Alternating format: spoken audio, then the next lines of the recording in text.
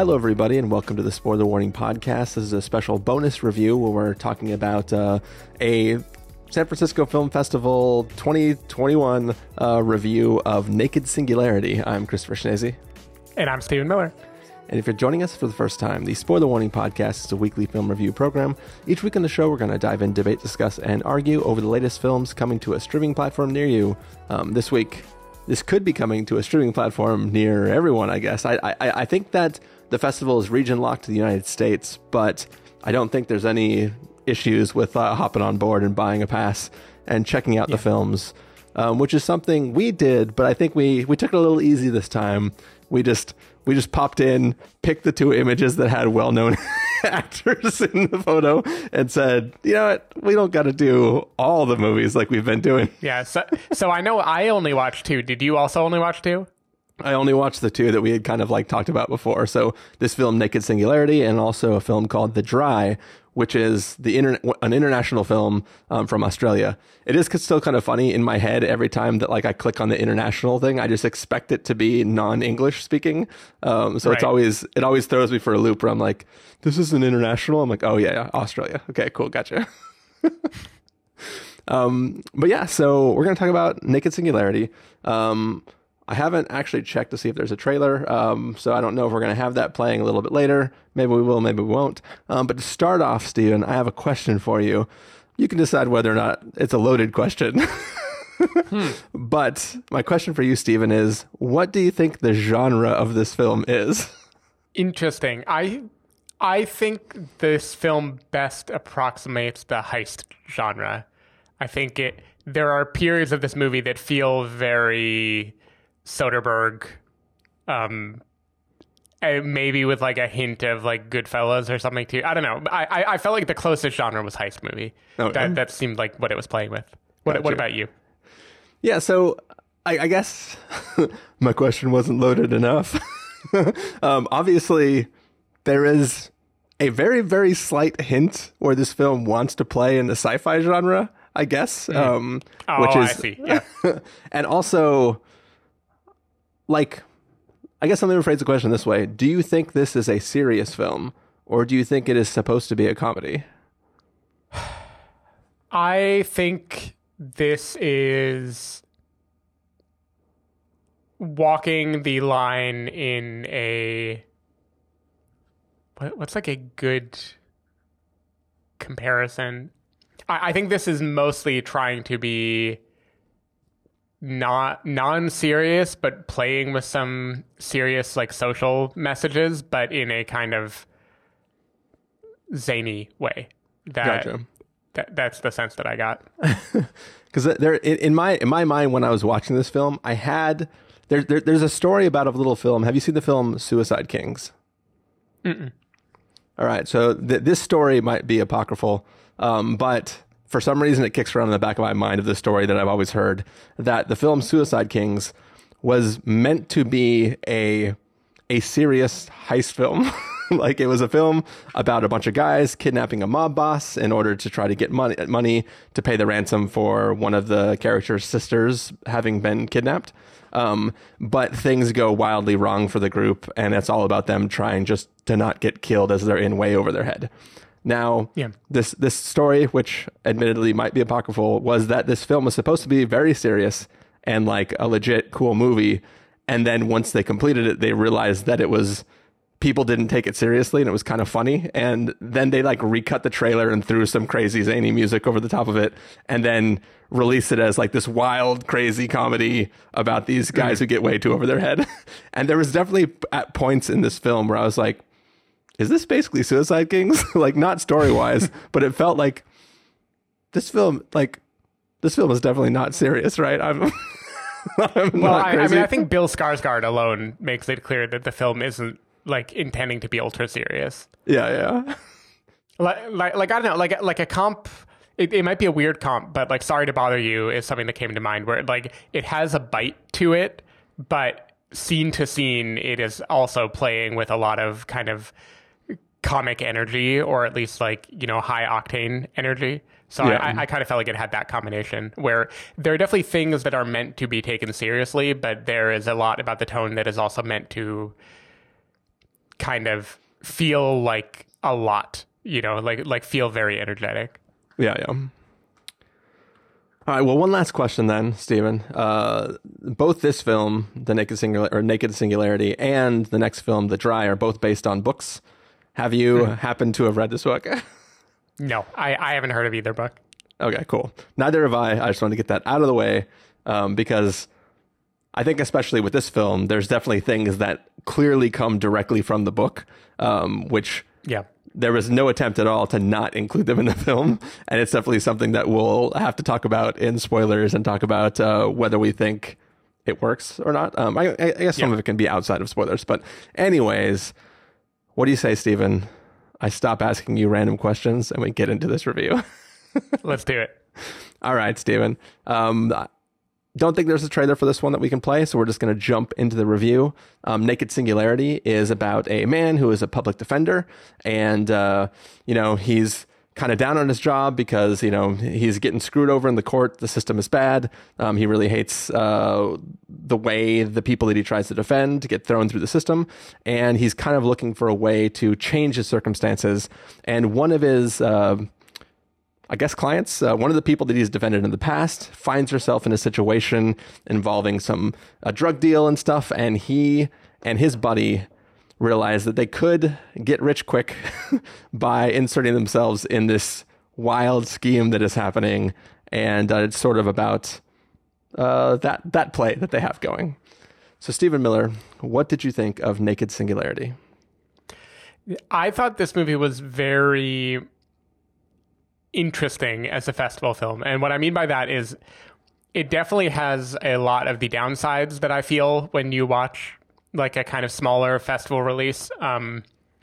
I didn't actually check if this is Chase Palmer's directorial debut, but it feels a lot like a debut in that it has like it wants to say so many things, and I think the script is very, very messy for that reason. Like I feel like this movie doesn't always know what it wants to communicate. It feels like it's juggling like 5 ideas at once. Yeah. It definitely is one of those movies that has a tendency to have characters just like shout the themes of the movie at each other, like in a very direct, like, this is what the movie means, this is the metaphor we're talking about way. And for that reason, I was inclined to kind of like, ignore it or feel a little bit like not too into it. But the two things this movie really has going for it. One is a killer cast. Like, the cast is stacked. I mean, that's why we watched it, right? Like, you've got John Boyega, you've got Olivia Cooke doing this like amazing New Yorkie accent that I had no idea she was able to do.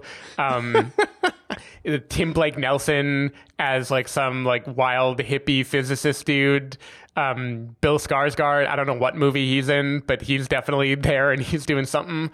Like the movie just has this cast that you want to watch, and that speaks for a lot. And the second thing this movie has, I think, is a very real kind of addictive energy to it. Like this movie feels like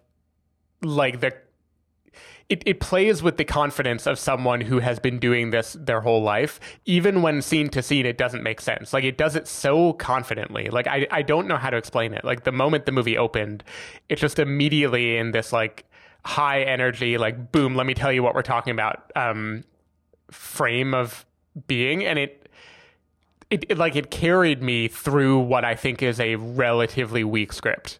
I think it compensated for the problems it had just by like sheer force of charisma and filmmaking energy. I think this movie opens strong and it closes real strong, and there is like a pretty big lull in the middle where the story kind of loses me and I don't really know what it is trying to do. But I was happy to be there. Like, I don't know. I was happy to be in New York, happy to see all these people. I think John Boyega is great as like the leading man here. It'd be really interesting to compare this to Red, White, and Blue, the Steve McQueen short. I don't know if that was one of the ones that you caught or not in the... That was the one I didn't see. Okay. Well, in Red, White, and Blue, then John Boyega plays a person who enters the police academy and ultimately becomes disillusioned with the ability to make change from within, and then, thinks about leaving. And so I feel like that is a very somber movie about a very somber thing. This movie does not take it somberly, but it treats the justice system in a very similar way. I feel like they'd be a kind of fun pairing to watch, just to see the different types of John Boyega that you get. Yeah. But yeah, I don't know. I thought there were parts that didn't work for me at all. Like, there are romantic scenes that I don't think fit at all in the film. There's scenes involving a judge that are very heightened, that are trying to express what I felt was kind of an obvious social, obvious problem with the justice system, but it was so exaggerated.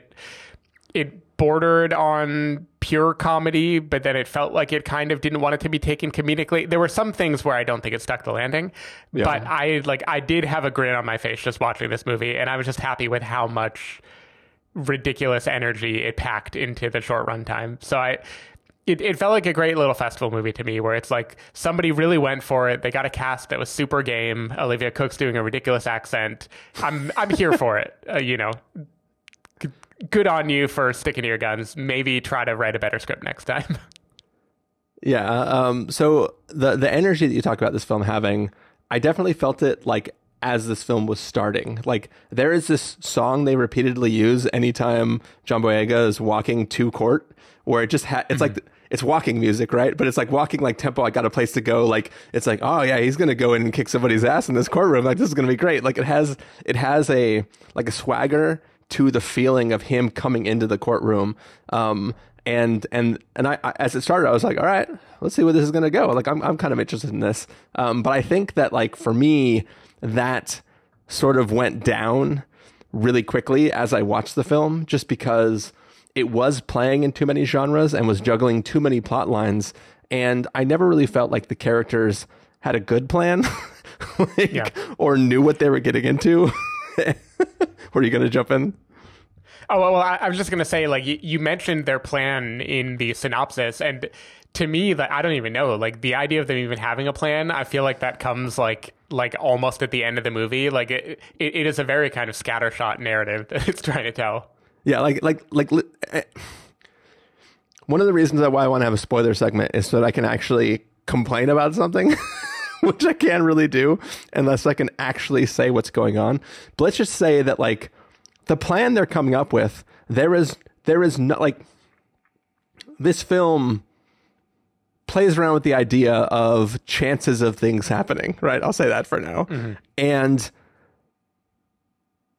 of all the possible chances of something happening, there was zero chance that their plan would or should work out, right? There's nothing about what they were planning to do. And it was I'm watching the film going what is your literal plan? And what information are you using to decide that plan? This makes no fucking sense. And I couldn't get behind the action of what they were doing because it didn't make sense what they were doing, or how they just willy-nilly talk in public spaces, yelling at each other about this plan about how they're going to rob people. It didn't really seem to make sense. But all that I could forgive and go you know what, this is fine. This is a little fun little festival film. It's a fun little heist movie, as you said. I could kind of get behind that. But I really, really, really hate the whole wrapper that this film sits in and how that works. You don't like the little hints of sci-fi? I don't like the naked singularity. The entire conceit of what this film is trying to do, and the whole visual play of 3 days before the collapse, 2 days before the collapse, 3 hours before the collapse, all this shit, it doesn't mean anything. It's literally all leading up to one line, which I joked to you before we started recording, that one character says to another. And it really makes no fucking sense. And I really disliked it even existing in this film. I think this film would be far better. I understand that had to come from the book. There's no way somebody tried to adapt a book and added that as a wrapper to this thing. That would be the most ridiculous idea in the world.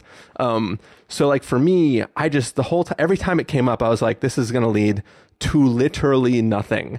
And every time John Boyega looks up and goes whoa, that temperature sign says 150 degrees. Am I the only one that realizes it's not 150 degrees? Like every time it talked about any of that, or the guy that you reference, Tim Blake Nelson? Yeah. Like every time you went to talk to him, I was like, no, like I would watch the movie about that guy and you interacting with him and something actually happening.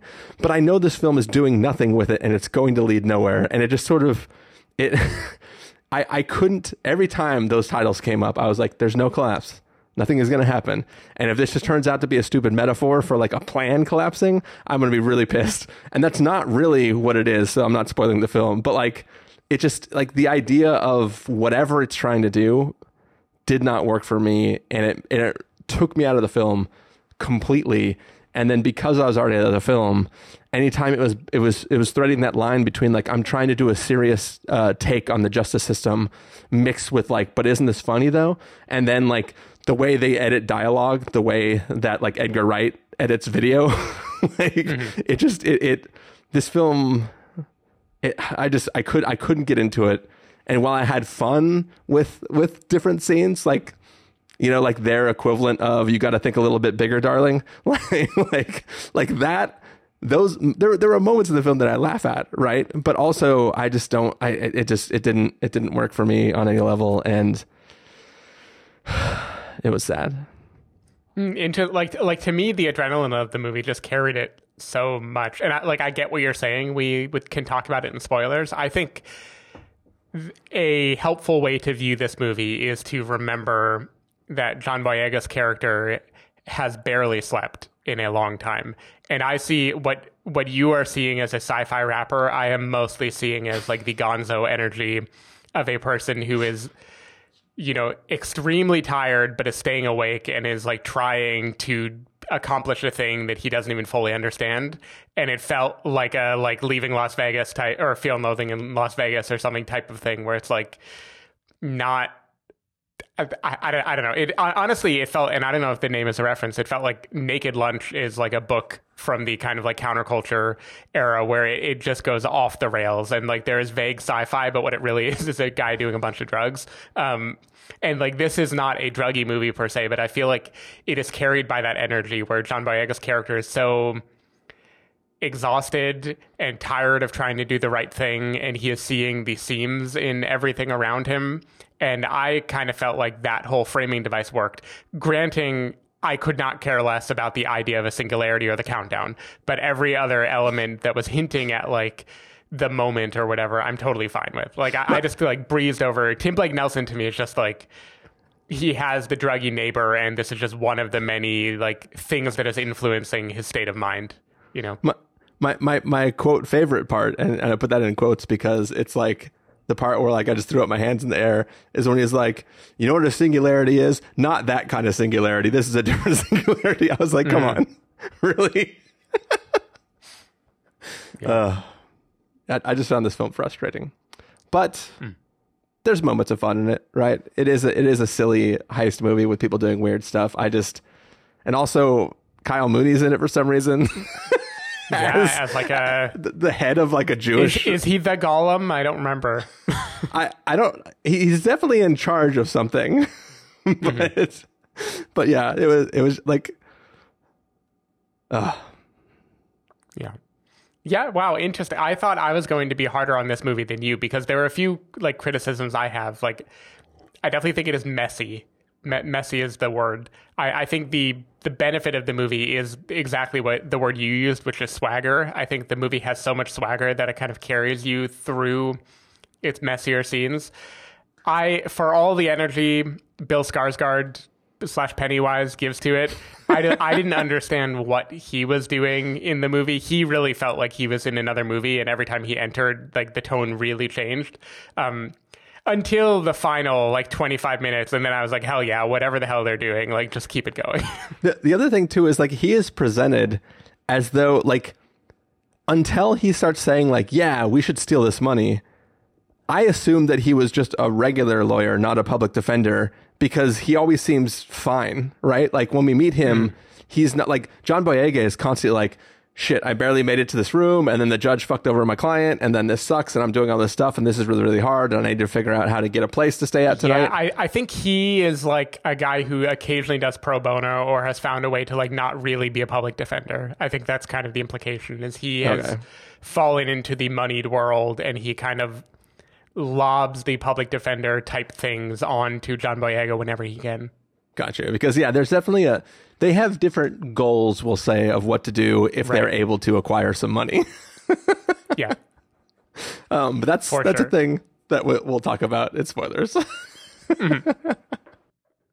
One thing that is interesting to me is I looked on IMDb. I wanted to see what the synopsis was, and it is: when a successful New York public defender loses his first case, his life begins to unravel.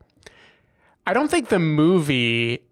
Maybe I'm dumb. I don't think the movie made it seem like he was losing his first case. I feel like the movie did not communicate that to me at all. I mean, his first case, he lost because, like, he tried to do a gambit where he pretended like his client spoke English, and when the judge realized that he didn't, he basically said, all right, throwing the book at him because you tried to pass him over as, like, understanding my question. Right.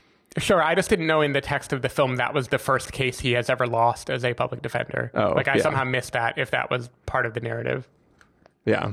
I kind of felt like he's a guy who has been fighting uphill his whole life, and like that this was just the breaking point. Yeah, it definitely didn't feel like that was the first time he's ever stood in a courtroom as a public defender. But just another example of how this film is missing a few beats in it.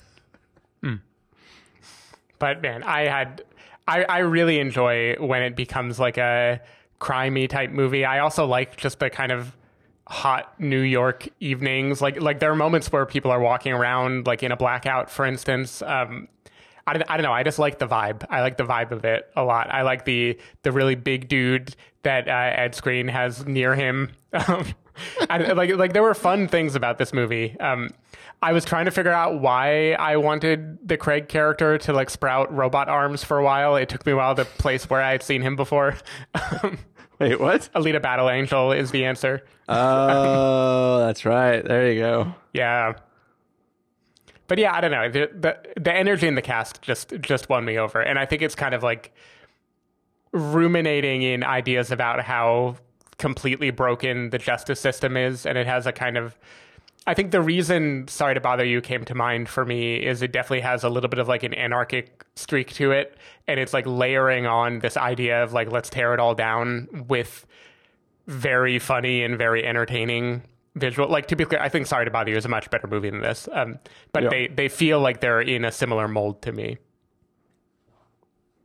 Cool. Well, most of what I want to say about this film exists in spoilers. So should we get to verdicts for now for people who aren't gonna wait around to see this movie? Yeah. All right, Stephen Miller, if you're gonna give us a must-see, recommend with a caveat, wait for rental, pass with a caveat, or a must-avoid, what would you give it?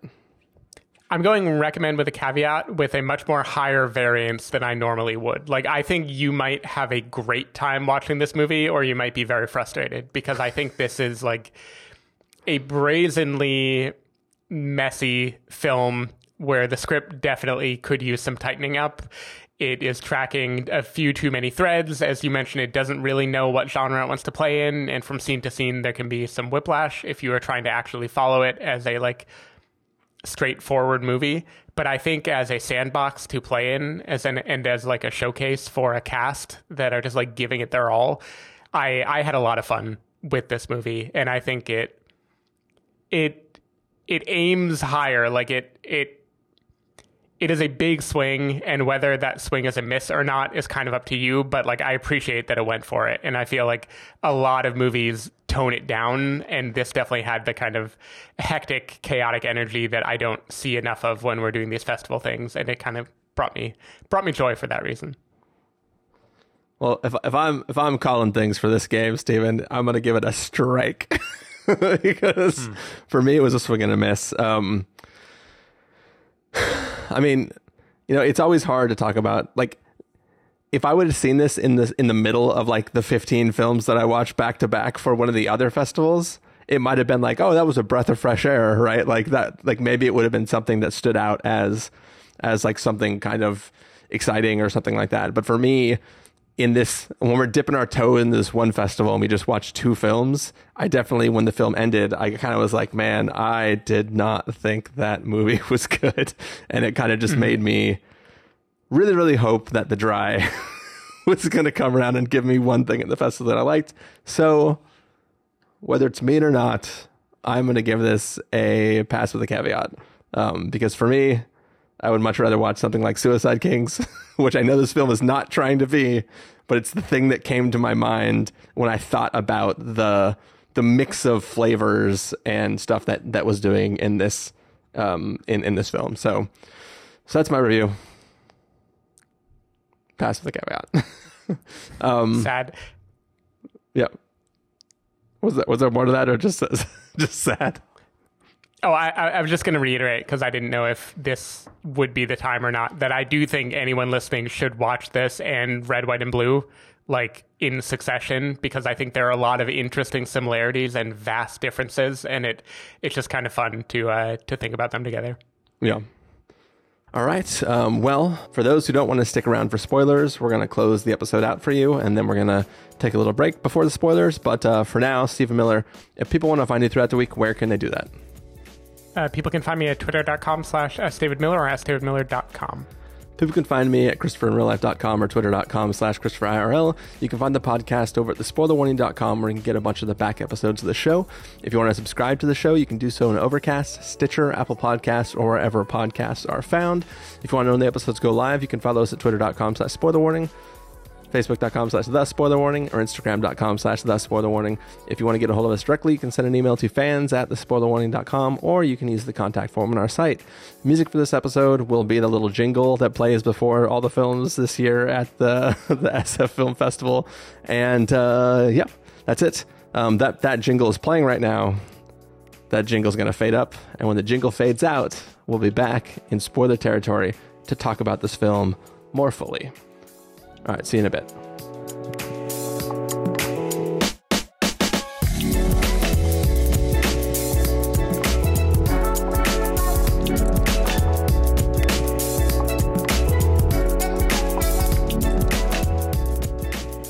All right, so we are back. This is spoiler territory. It is the full-blown spoiler after part of our review of Naked Singularity, and we're going to talk a little bit about this film. And I guess I should probably start it off, since most of the things I didn't like about it are kind of spoilers for the film. And I think for me, I mean, obviously this film is called Naked Singularity. There are some aspects to like one scene in the middle where somebody talks about parallel dimensions and like different versions of yourself. And this film is all about somebody self-actualizing and deciding that if there's some version of him in some reality somewhere that does this thing that gets him what he wants, it should be him, and he should decide to do it.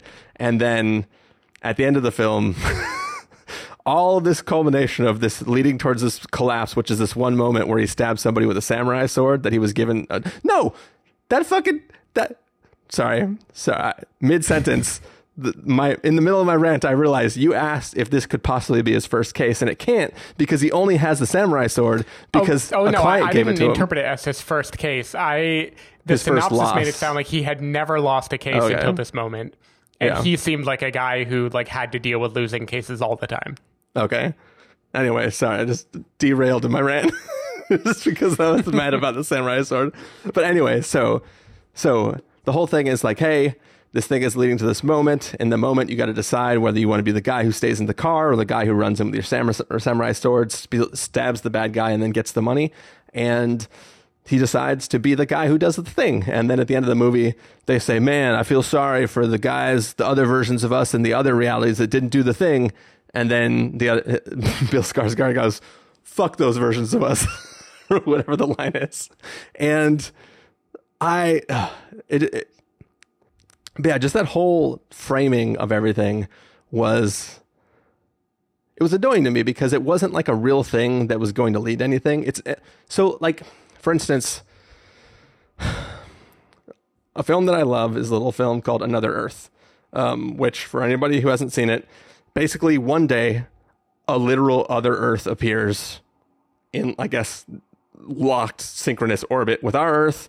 And They try to make contact with it, and that's when they realize that it is in fact Earth. The president of the U.S. here is still the president there, and that like they basically can determine that like, yeah, a copy of all of us exists on this other Earth. And what this film posits is, if there's another version of me out there, did the other version of me make all of the same mistakes that I made? Make all the same, like, did it succeed in all the ways I've succeeded? Did it fail in all the ways I've failed? Could it undo things that I have regret about? Like, it's kind of positing that, and it's a film about that idea.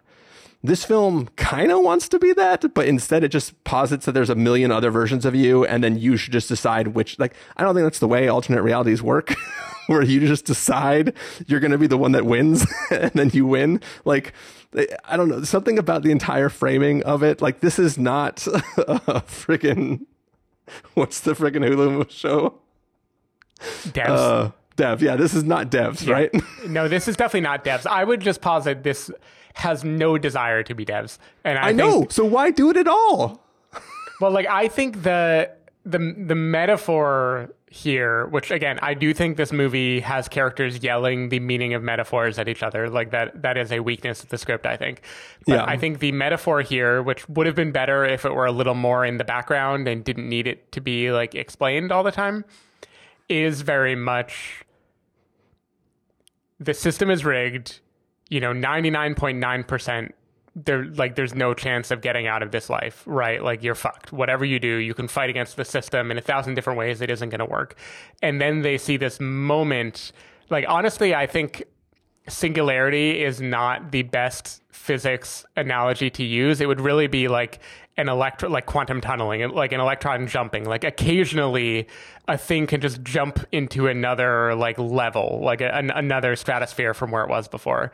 And they're trying to make the impossible happen and like change their station and tip the tables where like the have-nots versus the haves have changed. And all of this physics stuff is just like the temperature's rising, the particles are getting antsier, unpredictable things are going to happen, and eventually this is going to bubble over. And this is like one moment of it bubbling over, and one instance where like a little, the boiling water, like a little splash went up way further than it was expected to and got in the eye of like that is the kind of area that I feel like it is playing with.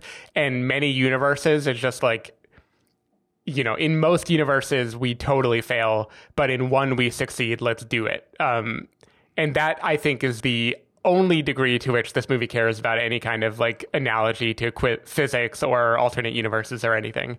And I don't feel like, other than the fact that it made the name be Naked Singularity, I don't think it leans into it that hard either. It's mostly like the physicsy things of like, shit is going down, the world doesn't make sense anymore, something has to give, and then this is the thing that gives, Like, if this was him, if this film was him and his buddy sitting at a bar and he was reading a book, physics book, an anything book, he was scrolling through Twitter on his phone and was like, oh my God, check out this, doesn't this sound interesting? And said the whole scene that he has with Tim Blake Nelson, and just read that in real time and was like, huh, that's interesting. And then kept thinking it over as the film was going on. And then said, like, in a world where this thing that I just learned happened, like, if that was all it was, it wouldn't bother me as much. But framing the film as X amount of time till the collapse, X amount of time till the collapse, X amount of time till the collapse, having little moments of time where the universe shakes and he sort of goes into his own world for a second, and like things ripple and clocks are rearranging themselves and the temperature of the city is changing and nobody else notices but him. Like, cluing him into that is like, no, don't try to make this a sci-fi film, because it's not a sci-fi film. And I know that you'll say it's not trying to be a sci-fi film, but what you're doing is throwing in these tropes of something that is more important than what the film is that you're actually doing.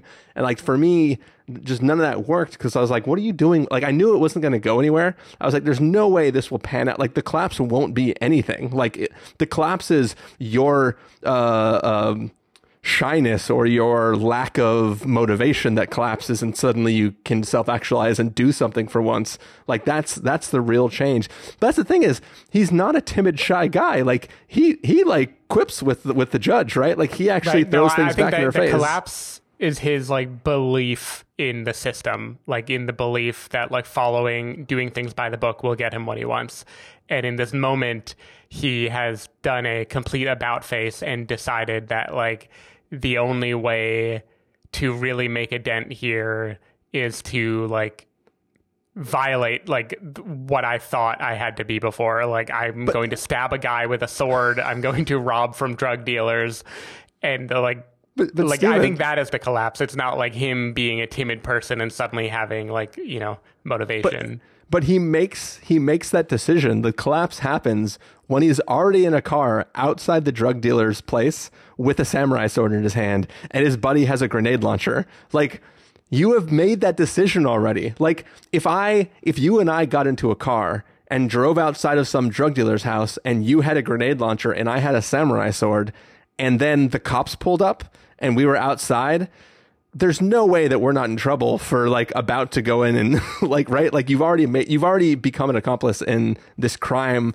Like that is intent to rob somebody at sword point, right? Right. But I think again, the singularity metaphor, which is not all that bulletproof, I'll grant you. But like when I think of singularity, I think of an asymptote, like a graph that just keeps going up, up, up, like it's approaching a thing. And so you being upset that he's already approaching it, I think misses the point. The point is the moment he does this and suddenly a public defender has like millions and millions of dollars to pay for bail for people, and they are going to win their cases. And like, he's finally gotten out of the rut and found a way that like they can keep winning, and winning will beget more winning.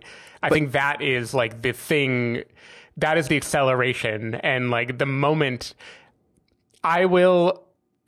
my edit for the movie, take away the countdown, 100%, take away the countdown.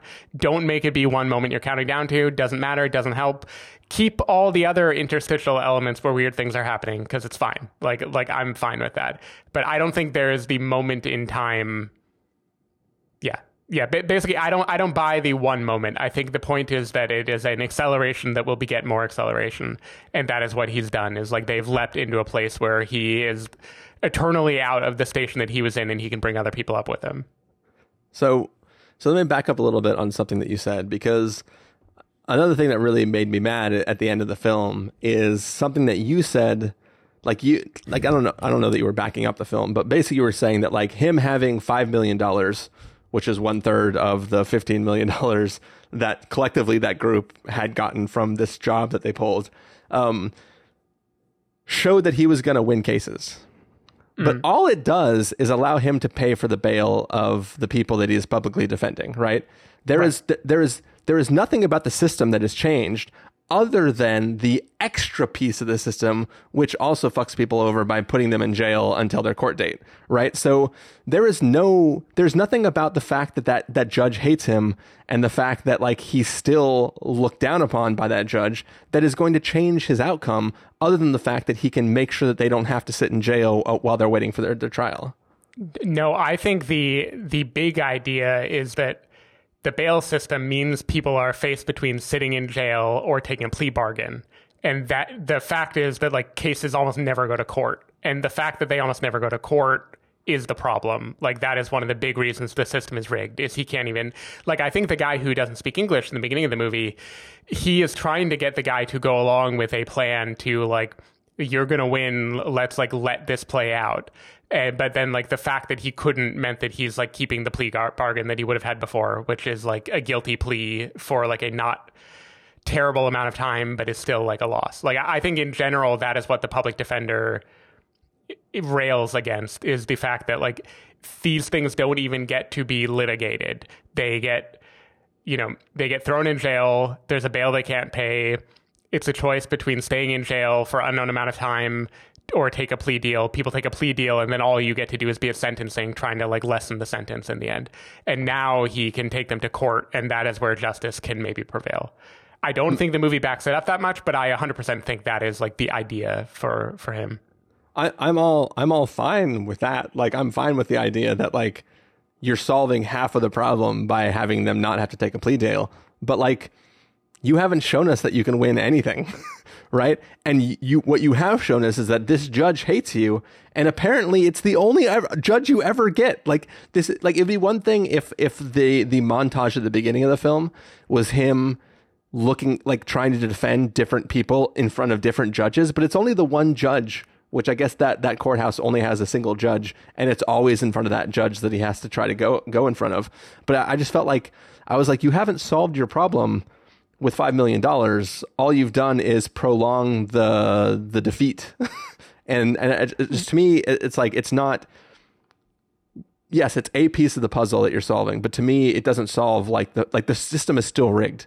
Like, just because they didn't take a plea deal doesn't mean that you're going to win. Sure. I just think that maybe I just watched The Wire or two recently, but I think like sentencing equals one judge is God, whereas take it to trial means you need to actually convince the jury of someone's peers. And I think that becomes a very different scenario. And most people don't ever do it because it takes money. You need to pay lawyers. Usually you need to, you need to be willing to put up with a lot. Otherwise the loss you face if you lose that is like even bigger. Yeah. But I don't think the movie really justifies it, but I think the court scenes we see in this movie are primarily sentencing. And in the end is him finally getting to shine. Gotcha. All right. Fine. I'll give you that, Stephen. I'll give you that. And then our justice system will work. There it is.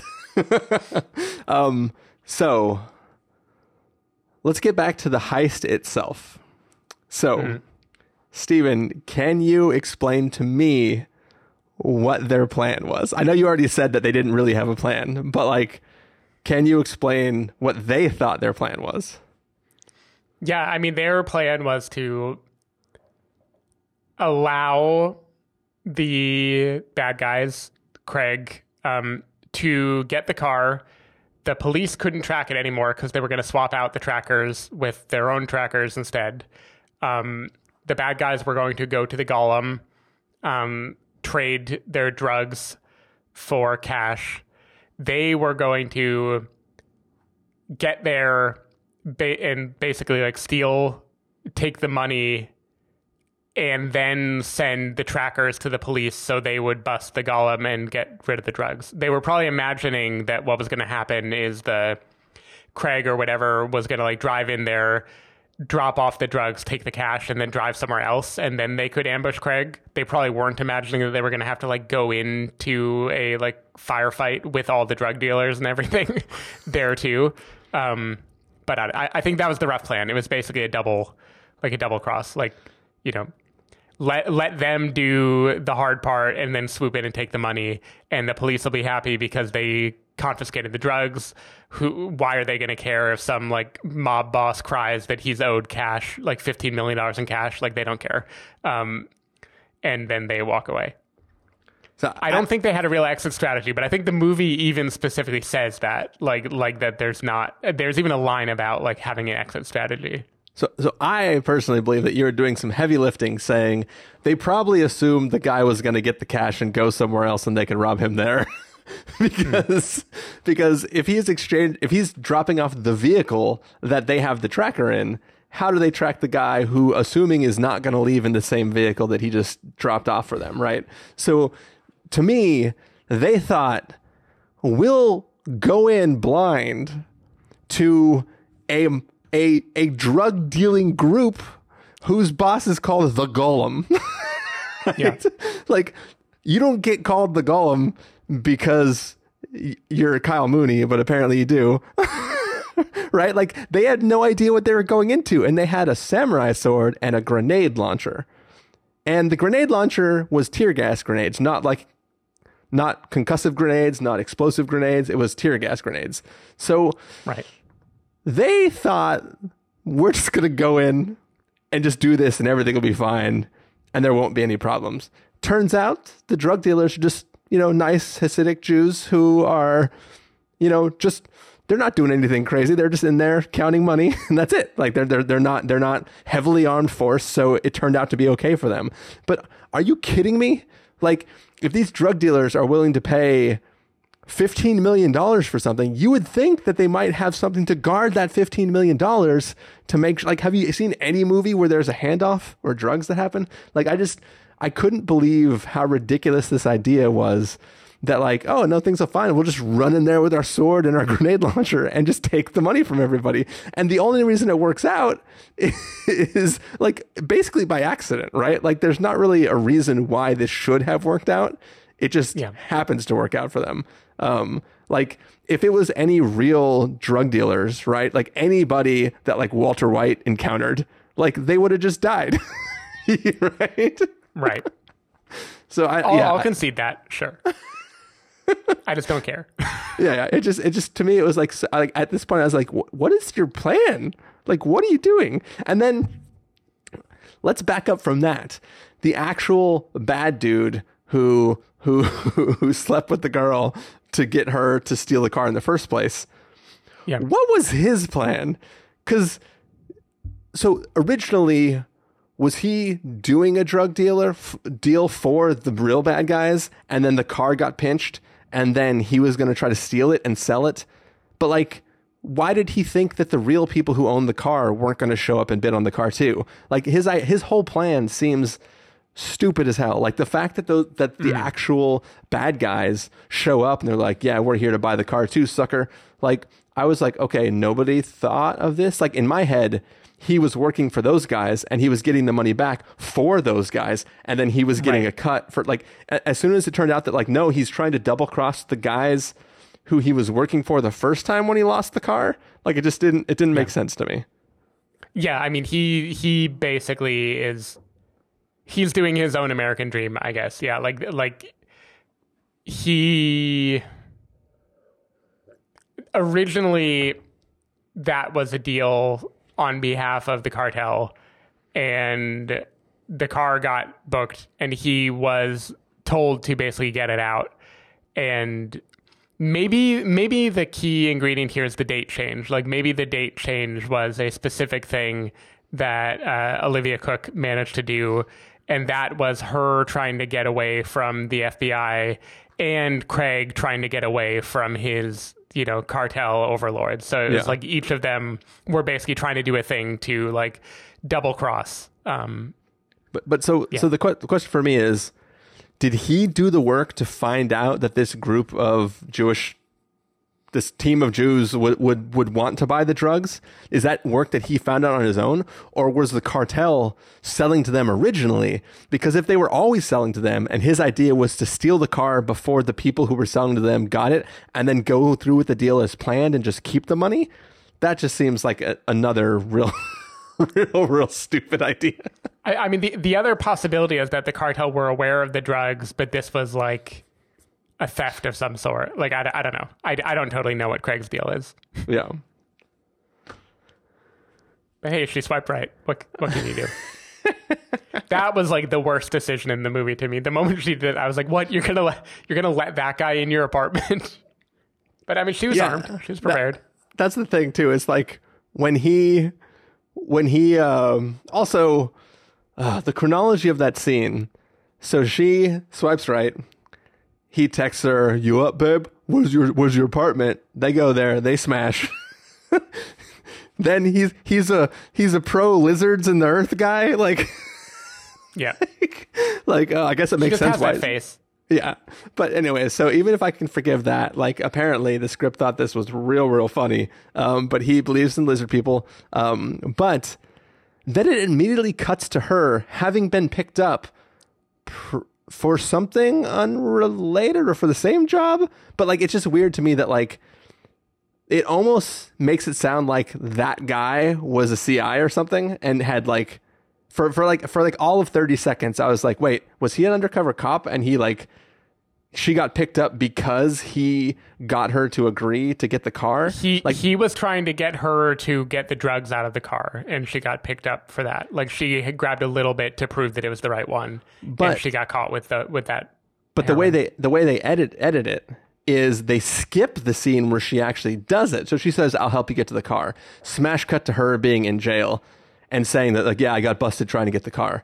But then it turns out there was a whole scene where she went to work and went in the back and unscrewed the shit from the car and then got a sample of drugs and went out and then got arrested later when they were going to show the sample of the drugs over there. But because it cuts from I'll help you get the drugs to boom, this conversation where she's like, you didn't know we had a guy in there. And it's like, wait, did she just fuck a CI? Like, it made it seem weird. And I was like, oh, okay, that's not what happened. But why did you choose to edit the film that way? I don't know. I want to say there's a rule where a lawyer isn't supposed to have sex with the person they're defending, which is why John Boyega is real lucky that he's no longer her lawyer. And I think the movie specifically made somebody like yell it at him right before he went to see her, just so we would all remember, like, he's not representing her anymore and this is fine. Yeah. All right, Steven. I think I'm done yelling about this movie. Okay. I can't defend it. I don't want to try. I just thought it was fun. I was into it. I like the sandbox it's playing with a lot. I like the energy, and I think it's cool. Cool. Well, I think that's going to do it then for our review of Naked Singularity. We have one more review for you from SF Film, and that is of a little Australian film called The Dry. So, see you in a bit.